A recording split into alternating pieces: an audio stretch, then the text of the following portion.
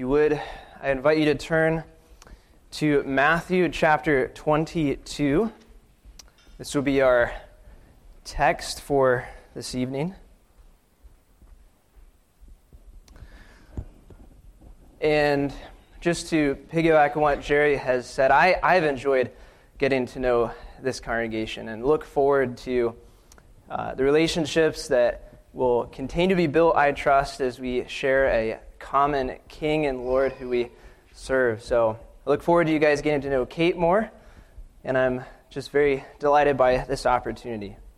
But to give you some context of this text that we're reading, this is during the Holy Week, where there's a lot of festivities. The religious leaders are out, and they're trying to ensnare and trap Christ, both in what he is saying and the things that he is doing. They're conspiring against him because the Jews have simply they've had enough. They've had enough of his meddling, enough of his backwards theology in their minds. And this is the third of three parables. The first one, where Jesus accuses the religious leaders of being hypocrites, that they're not repenting, they're not believing. The second parable being that Jesus said that God will take the kingdom away from them. And then we come to this parable. And again, Jesus spoke to them in parables, saying, "The kingdom of heaven may be compared to a king who gave a wedding feast for his son, and sent his servants to call those who were invited to the wedding feast, but they would not come. Again, he sent other servants, saying, 'Tell those who were invited, see, I have prepared my dinner.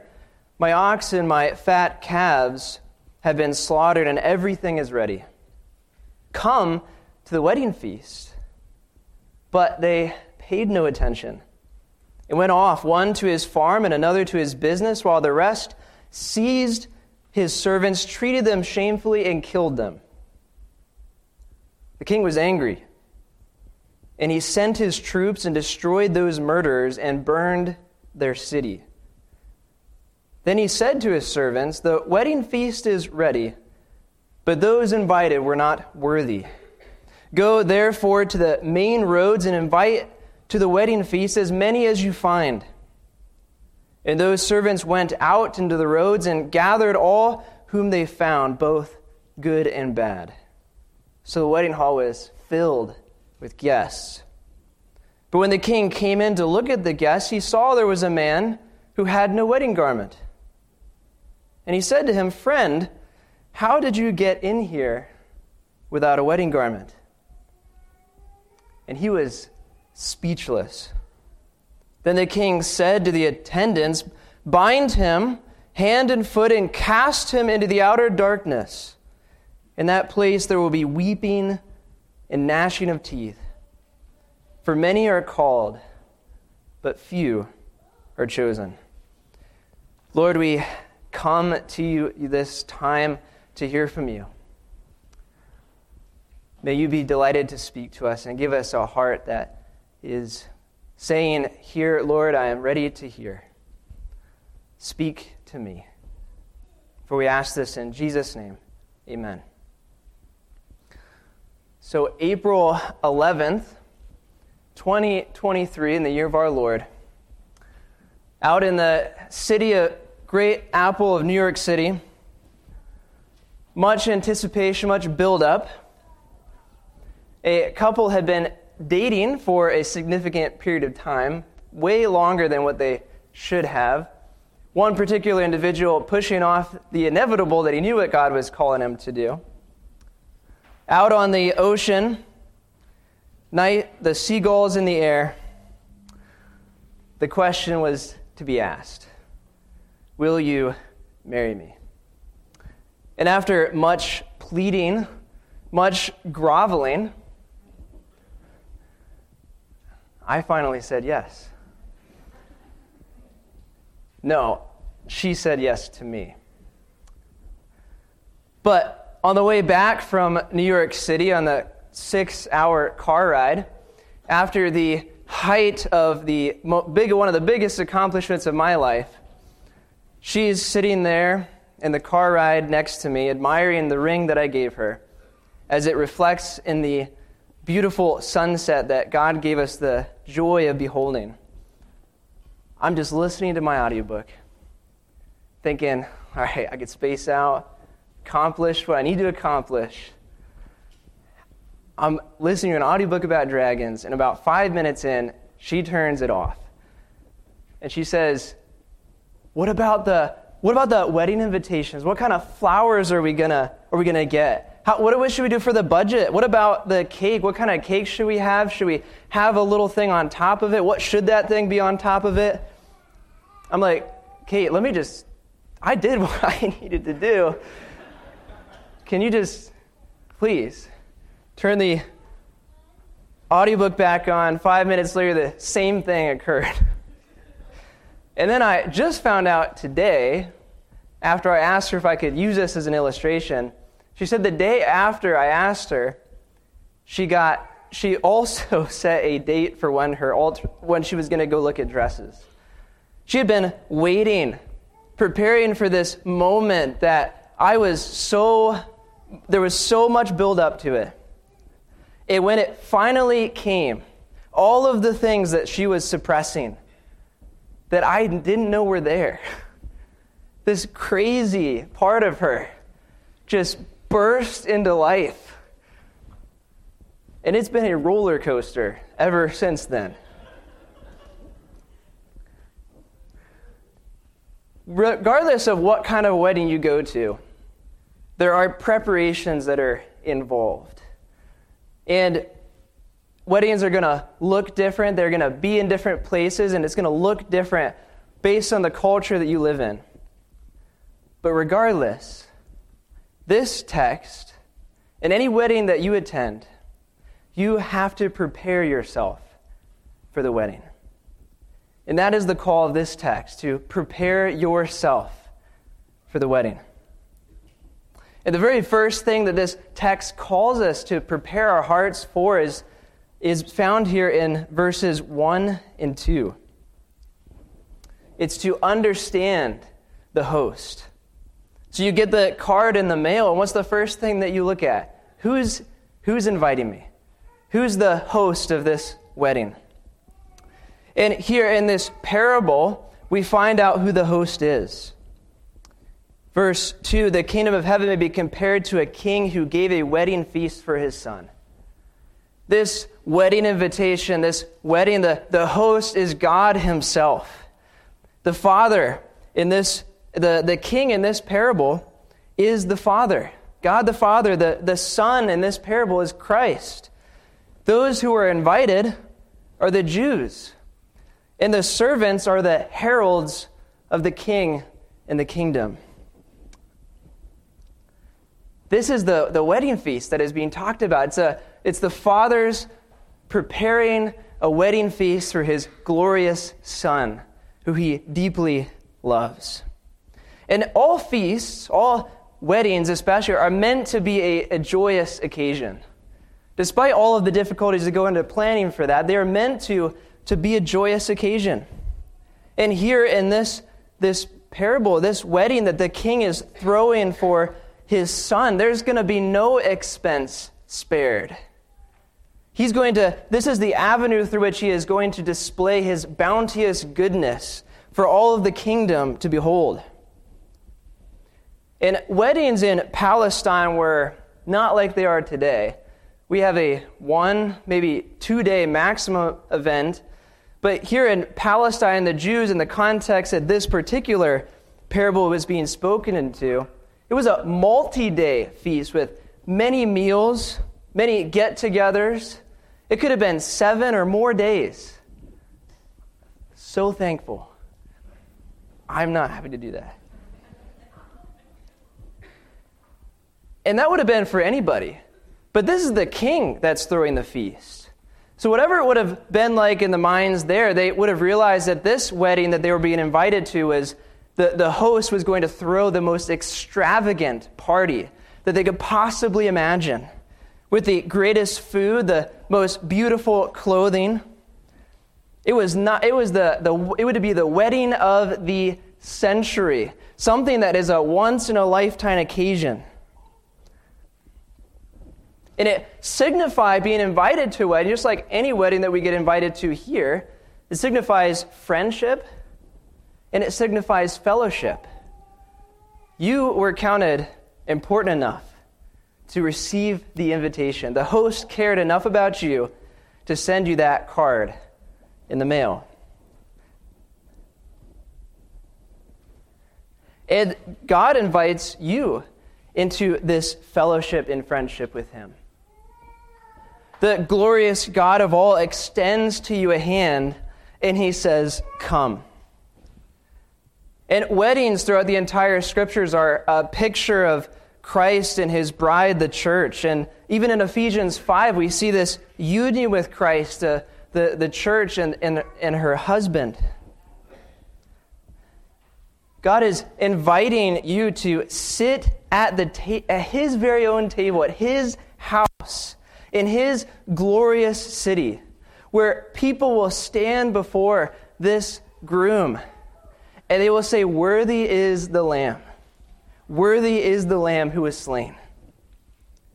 We can see in Revelation 21:23 that it's not just that this picture of the beautiful Lamb, but there's also the beautiful city, the reception hall that the people get to be in.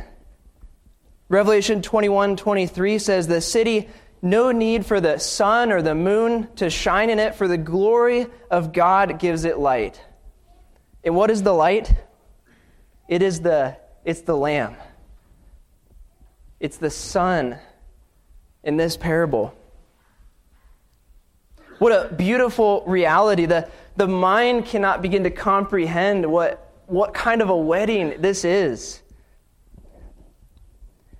And we see that in Psalm 27, verse 4, "One thing have I asked of the Lord, that I would seek after Him and dwell in the house of the Lord all the days of my life, gazing upon His beauty."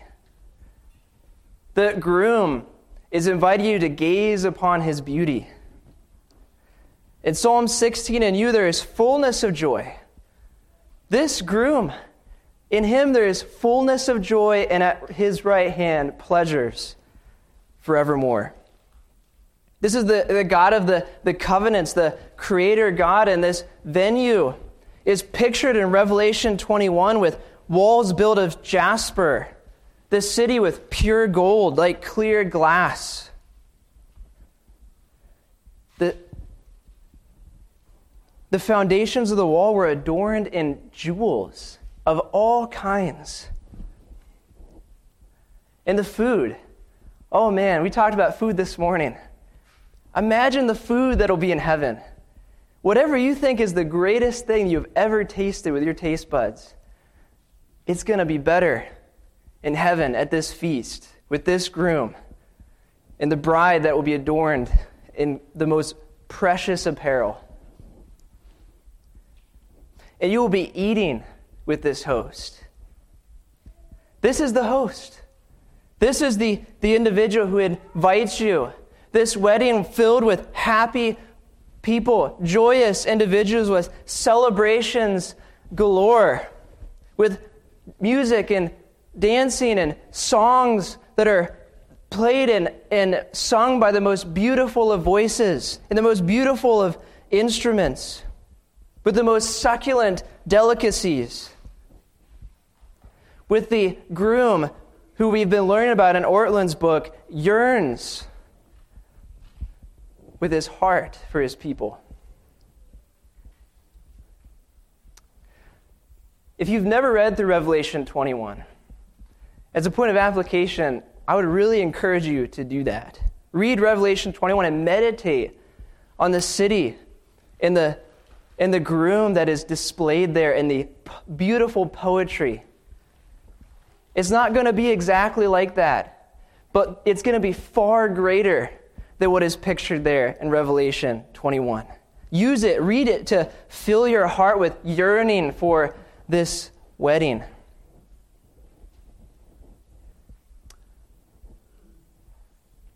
I also know that some of you are going through really hard times. And it's Revelation where we find that the verse that says, He will wipe away every tear from your eye. So this groom, you can look forward to this wedding where the groom will wipe away every tear from the eyes of his bride.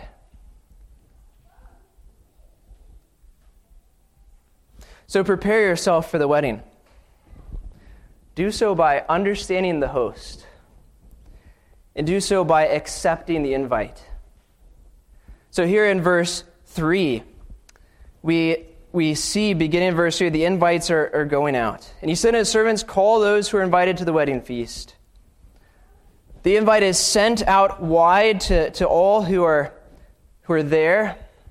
But specifically, it said, invite those who were invited. Look at it again, verse 3. And he sent his servants to call those who were invited to the wedding feast. He hasn't sent the invitation out, but there's people that were already invited. Who are these people? These people are the Jews. It's Israel. It's ethnic Israel. So Jesus is using messianic imagery here that would have stuck in the minds of his hearers, calling us back to Genesis 12, where God calls this nation through Abram, I will bless and multiply. Those who curse, I will curse you. Israel was his special bride. Hosea 11, Israel was a child. I loved him. Out of Egypt I called my son, and I taught him how to walk. Amos 3, Israel only have I loved. In Ezekiel 16, if you've never read that passage, is also astounding. There's a picture of a baby torn from the womb, bloody, ground, left destitute. God comes and sees this baby still bathed in blood, picks it up, washes it, and makes it his own. This is to be God's channel of love and his conduit to reach the nations. These are God's invited, and these are God's called ones who his heart is after. And what do? They would not come. In fact, it says they refused to come. And this verse in the Greek can actually be translated, they wanted not to come. In other words, their very wills were set against it. They wanted no part of whatever this host was offering to them. They had wanted no part of the festivities. So he goes out again in verse 4. He says, go and tell them to show them what we've got. He says, I've got in verse 4, he sent his servants telling those who were invited, see, I have prepared my dinner. All this, the wedding is still going in the direction it's supposed to go. He says, look, see, I have prepared my dinner. My oxen, my fat calves have been slaughtered. Everything is ready. Just come. So he's like, everything here is ready for you. The only person missing is you. But verse 5, they paid no attention. And it can also be translated, they had no concern for and were completely neglectful. They don't care, and they came up with all these kinds of excuses. I have a farm.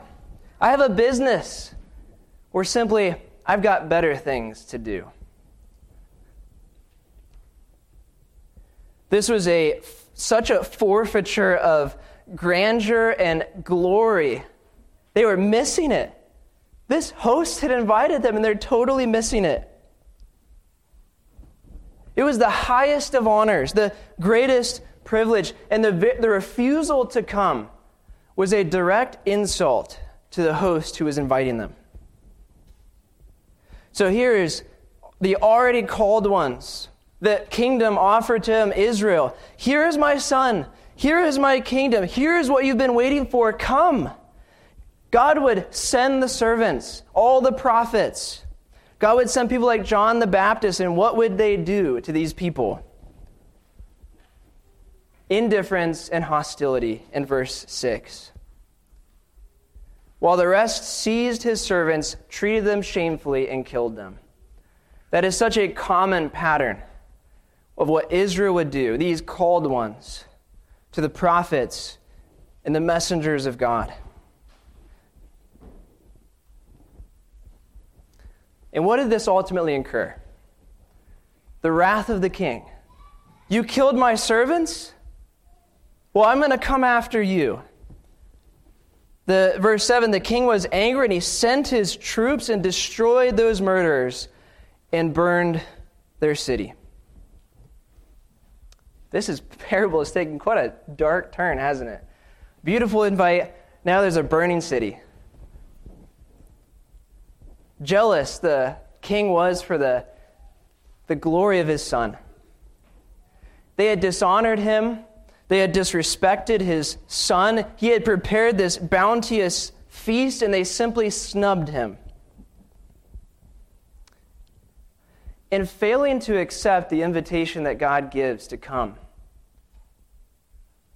incurs the wrath of the king. There was not just one invitation that was sent out, but it was two, showing the patience of the king.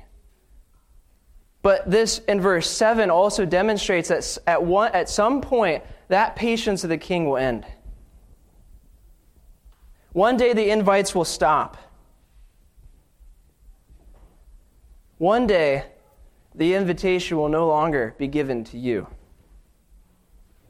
And this refusal to come that we find in verse 8, then he said to his servants, the wedding feast is ready, but those invited were not worthy. Rejection of the invite makes you unworthy. So then he said, go to the streets. There's this open invitation. He says, bring in those who are good and those who are bad. In the mind of the religious leaders, that would have been the people who were faithful and then the people who were the sinners. The king says, bring them all in, that they may behold the bounteous feast, this banquet, this wedding that I'm offering to them, that they may see the splendor of this son of mine.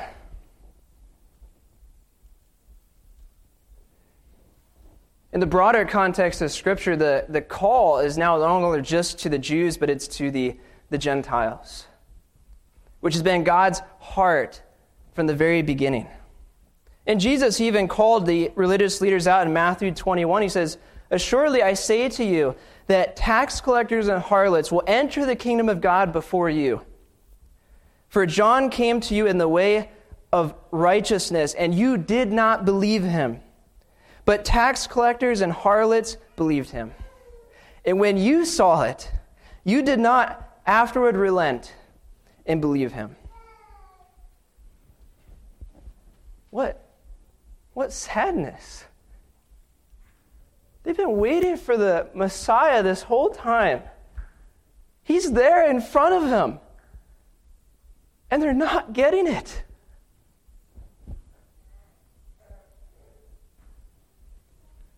Maybe you're not getting it either.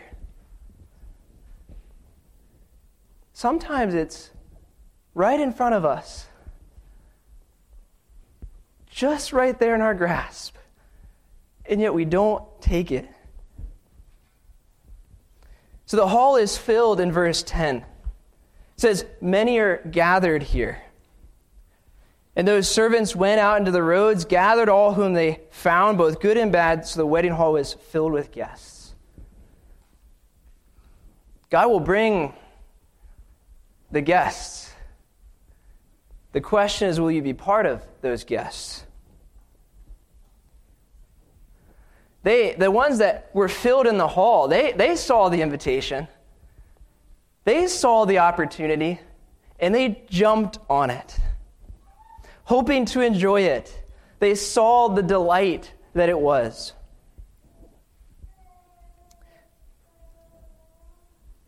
maybe you forget this. And if you do, you need to remember that the invitation to the kingdom of God is a privilege and an honor.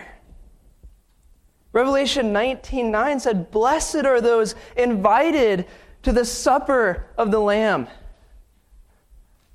What a privilege to be invited to this wedding feast with this groom.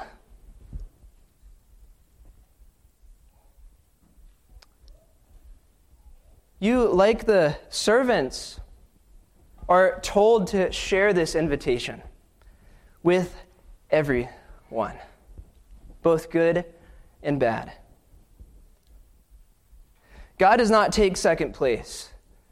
The Jews said they were simply too busy. I'm going to attend to my farm. I'm going to attend to my business. I've got better stuff. If that is your mindset, the kingdom is not for you. But you can come. And the invite is still there. Too busy? No. You need to make him first place. You, like the servants, are not to stop inviting your friends, your family, your coworkers when they keep rejecting. The servants went out twice, showing that there's multiple times that we are to go out and to ask. And even some of you sitting in the pews here, you can reject this invitation by not taking the sermons that you hear week to week to heart. If you don't apply the Word of God, it's like rejecting the invitation. It's in one ear and out the other, just like it was for these Jews.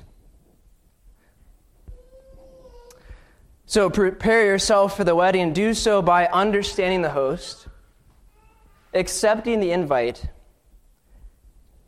and thirdly, by wearing the clothes. Here in verse 11 is where we pick up. If you've been invited to a wedding before, you get a card in the mail, or there might be a website that you go to that talks about the kind of wedding attire that you are to wear.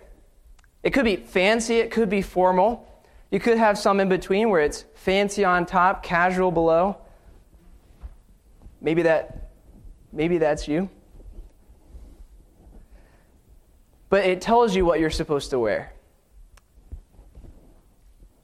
And when you get that, you're expected to wear the kinds of clothing that you were instructed to wear.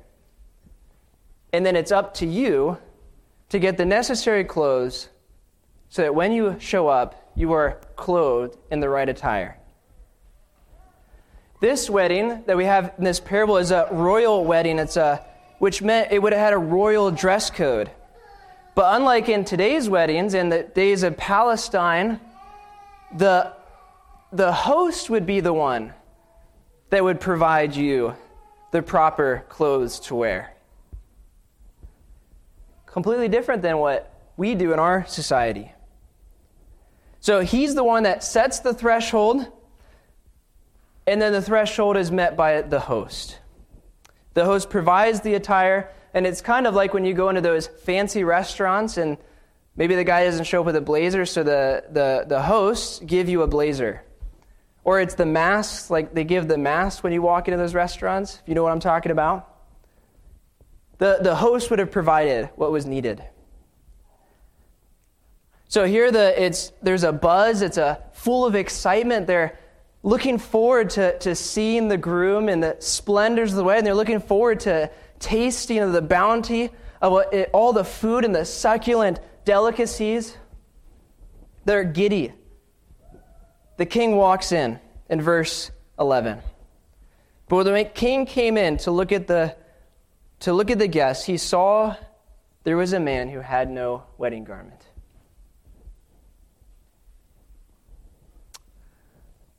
The king notices the one guy isn't wearing the right clothes. Mind you, the clothes that were given to him. He didn't even have to buy them. It's like showing up to a wedding and there's supposed to be a coordinated effort from the grooms. The grooms are all supposed to wear a certain color, and it's not supposed to clash with a bunch of other stuff going on. I don't understand it. My brain doesn't work that way. Somehow it's not supposed to clash with the flowers and some of the, background music.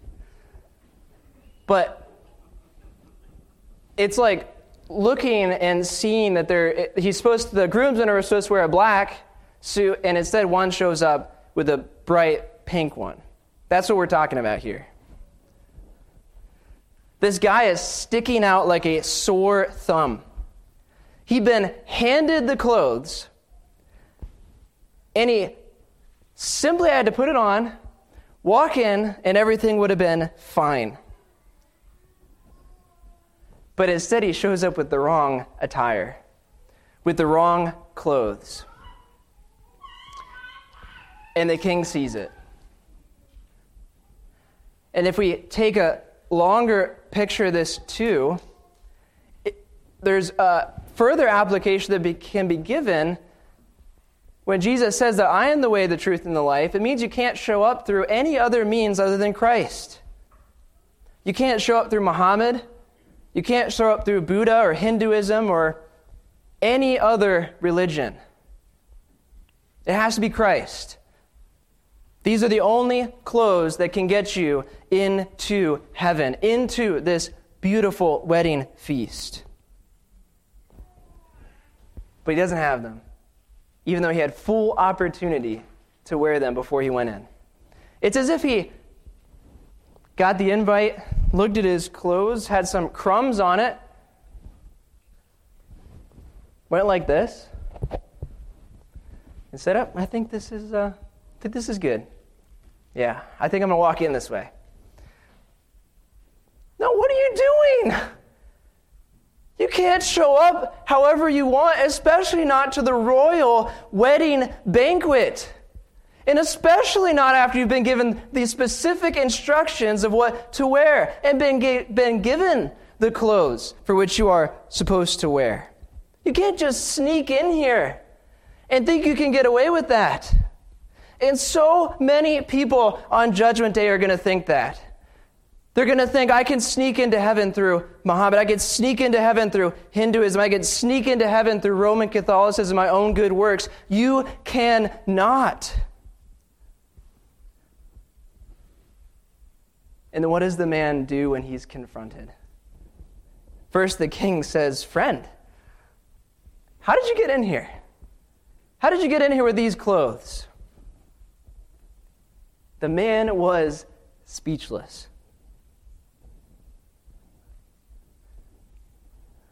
Zephaniah 1. Be silent in the presence of the Lord, for the day of the Lord is at hand, for the Lord has prepared a sacrifice. He has invited his guests. And it shall be in the day of the Lord's sacrifice that I will punish the princes and the king's children, and all such as are clothed in foreign apparel. The Jews would have thought back to the Old Testament. They were not to mix with the people. They were not to live the way they lived. They were not to dress the way that they were supposed to dress. Wearing foreign attire meant that you were no longer part of Israel.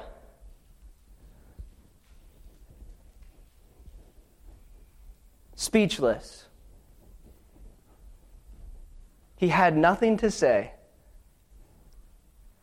And so too will all on Judgment Day. God will confront, and anyone not clothed in the righteousness of Christ will have nothing to say in their defense. He's right. I knew it, but I suppressed the truth because I had better things to do. No excuses. And this is just so sad. Look at what the king does in verse 13. Then the king said to the attendants, bind him hand and foot and cast him into the outer darkness. In that place, there will be weeping and gnashing of teeth. This is a picture of hell. Weeping, this psychological, mental, emotional trauma, pain beyond our wildest imaginations. This gnashing of teeth, God's hand of goodness completely removed, and the wicked given up to the wickedness and the depravity of their hearts. Their bodies being retrofitted for the eternal agony that they will experience.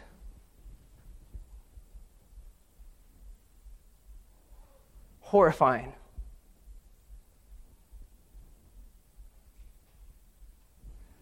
Maybe some in the local church here.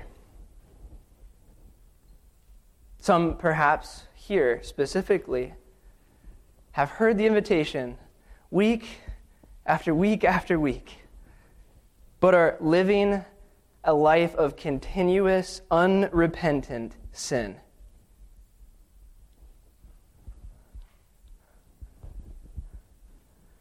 This man could not sneak in, nor can anyone. Jeremiah 23:24, can anyone hide in secret places so that I cannot see him? Declares the Lord. And then, do I not fill heaven and earth, declares the Lord. Amos 9, not one will get away. No one will escape. Though they dig down to the depths of the grave, from there my hand will take them. Though they climb up to the heavens, from there I will bring them down. Though they hide themselves in the top of Mount Carmel, there I will hunt them down and seize them. Though they hide from me at the bottoms of the sea, there I will command the sea serpents to bite them.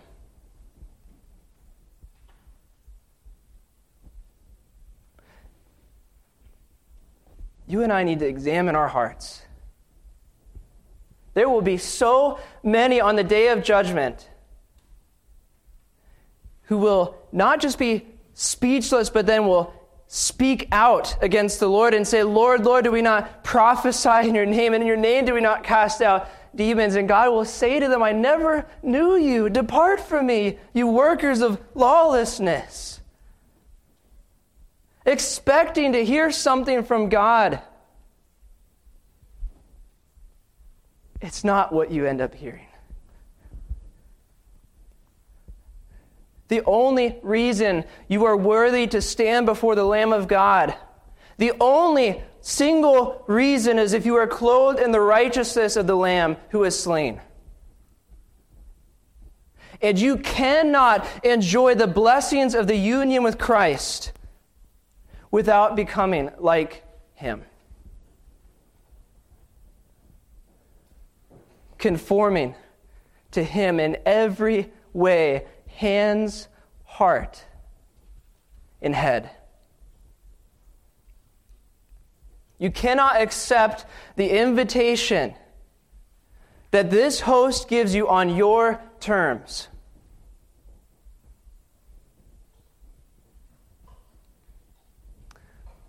You need to change. I need to change. Verse 14 is how Jesus concludes. Jesus ends the parable by saying, so many are called, but few are chosen. Few give God the glory that He is due. There are many that just show up for the food, but they simply do not care about the King. Most will seek their own glory. Sometimes, perhaps you seek your own glory too. I know I have. Remember, these are individuals who wanted not to come. Where is your heart? You and I are just like the Jews. You and I are not worthy to stand before the Lamb of God on our own. but God chooses some. John 15, you did not choose me, but I chose you and appointed you to go and bear fruit. Fruit that will last. John 6, no one can come to me unless the Father who sent me draws him, and I will raise him up at the last day. God calls and chooses some because he is so gracious. The Father wants people to enjoy his very Son. In all the things that we tend to put our efforts to, all the things that we tend to focus our minds on are not this beautiful wedding feast that we are supposed to be preparing our hearts for. Distracted by our work, in all of these things 100 years from now, what good was it to be concerned with them to the degree and extent that we sometimes are?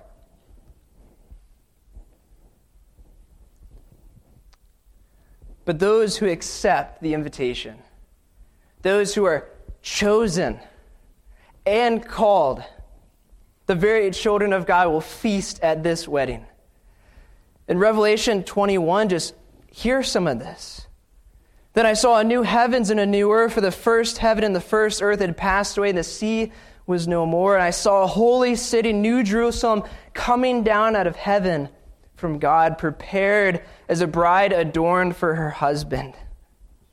And I heard a loud voice from the throne saying, behold, the dwelling place of God is with man. He will dwell with them, and they will be his people. Look at Revelation 22:14. Blessed are those who wash their robes so that they may have the right to the tree of life and that they may enter the city by the gates. This is the invitation to come into this glorious kingdom, to come into this glorious feast with this glorious King, the Father preparing people to behold his beauty and his glory. But if not, just like at the end of this parable in Matthew, the man was cast out. Here we see in verse 15, outside are the dogs and the sorcerers and the sexually immoral and murderers and idolaters and everyone who loves and practices falsehood.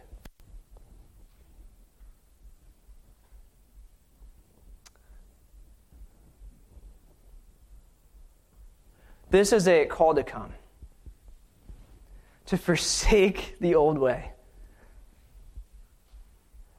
to prepare yourself for the wedding. Because God is preparing his bride.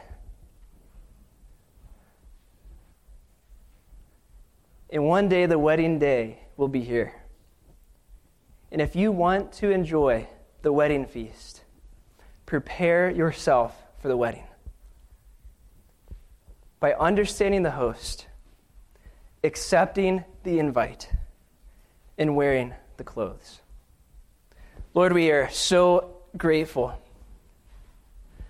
There are so many things in this passage, so many allusions to things in the past, so many allusions to things in the future. In this wedding that we can't even begin to comprehend with our mind is what we are being invited to.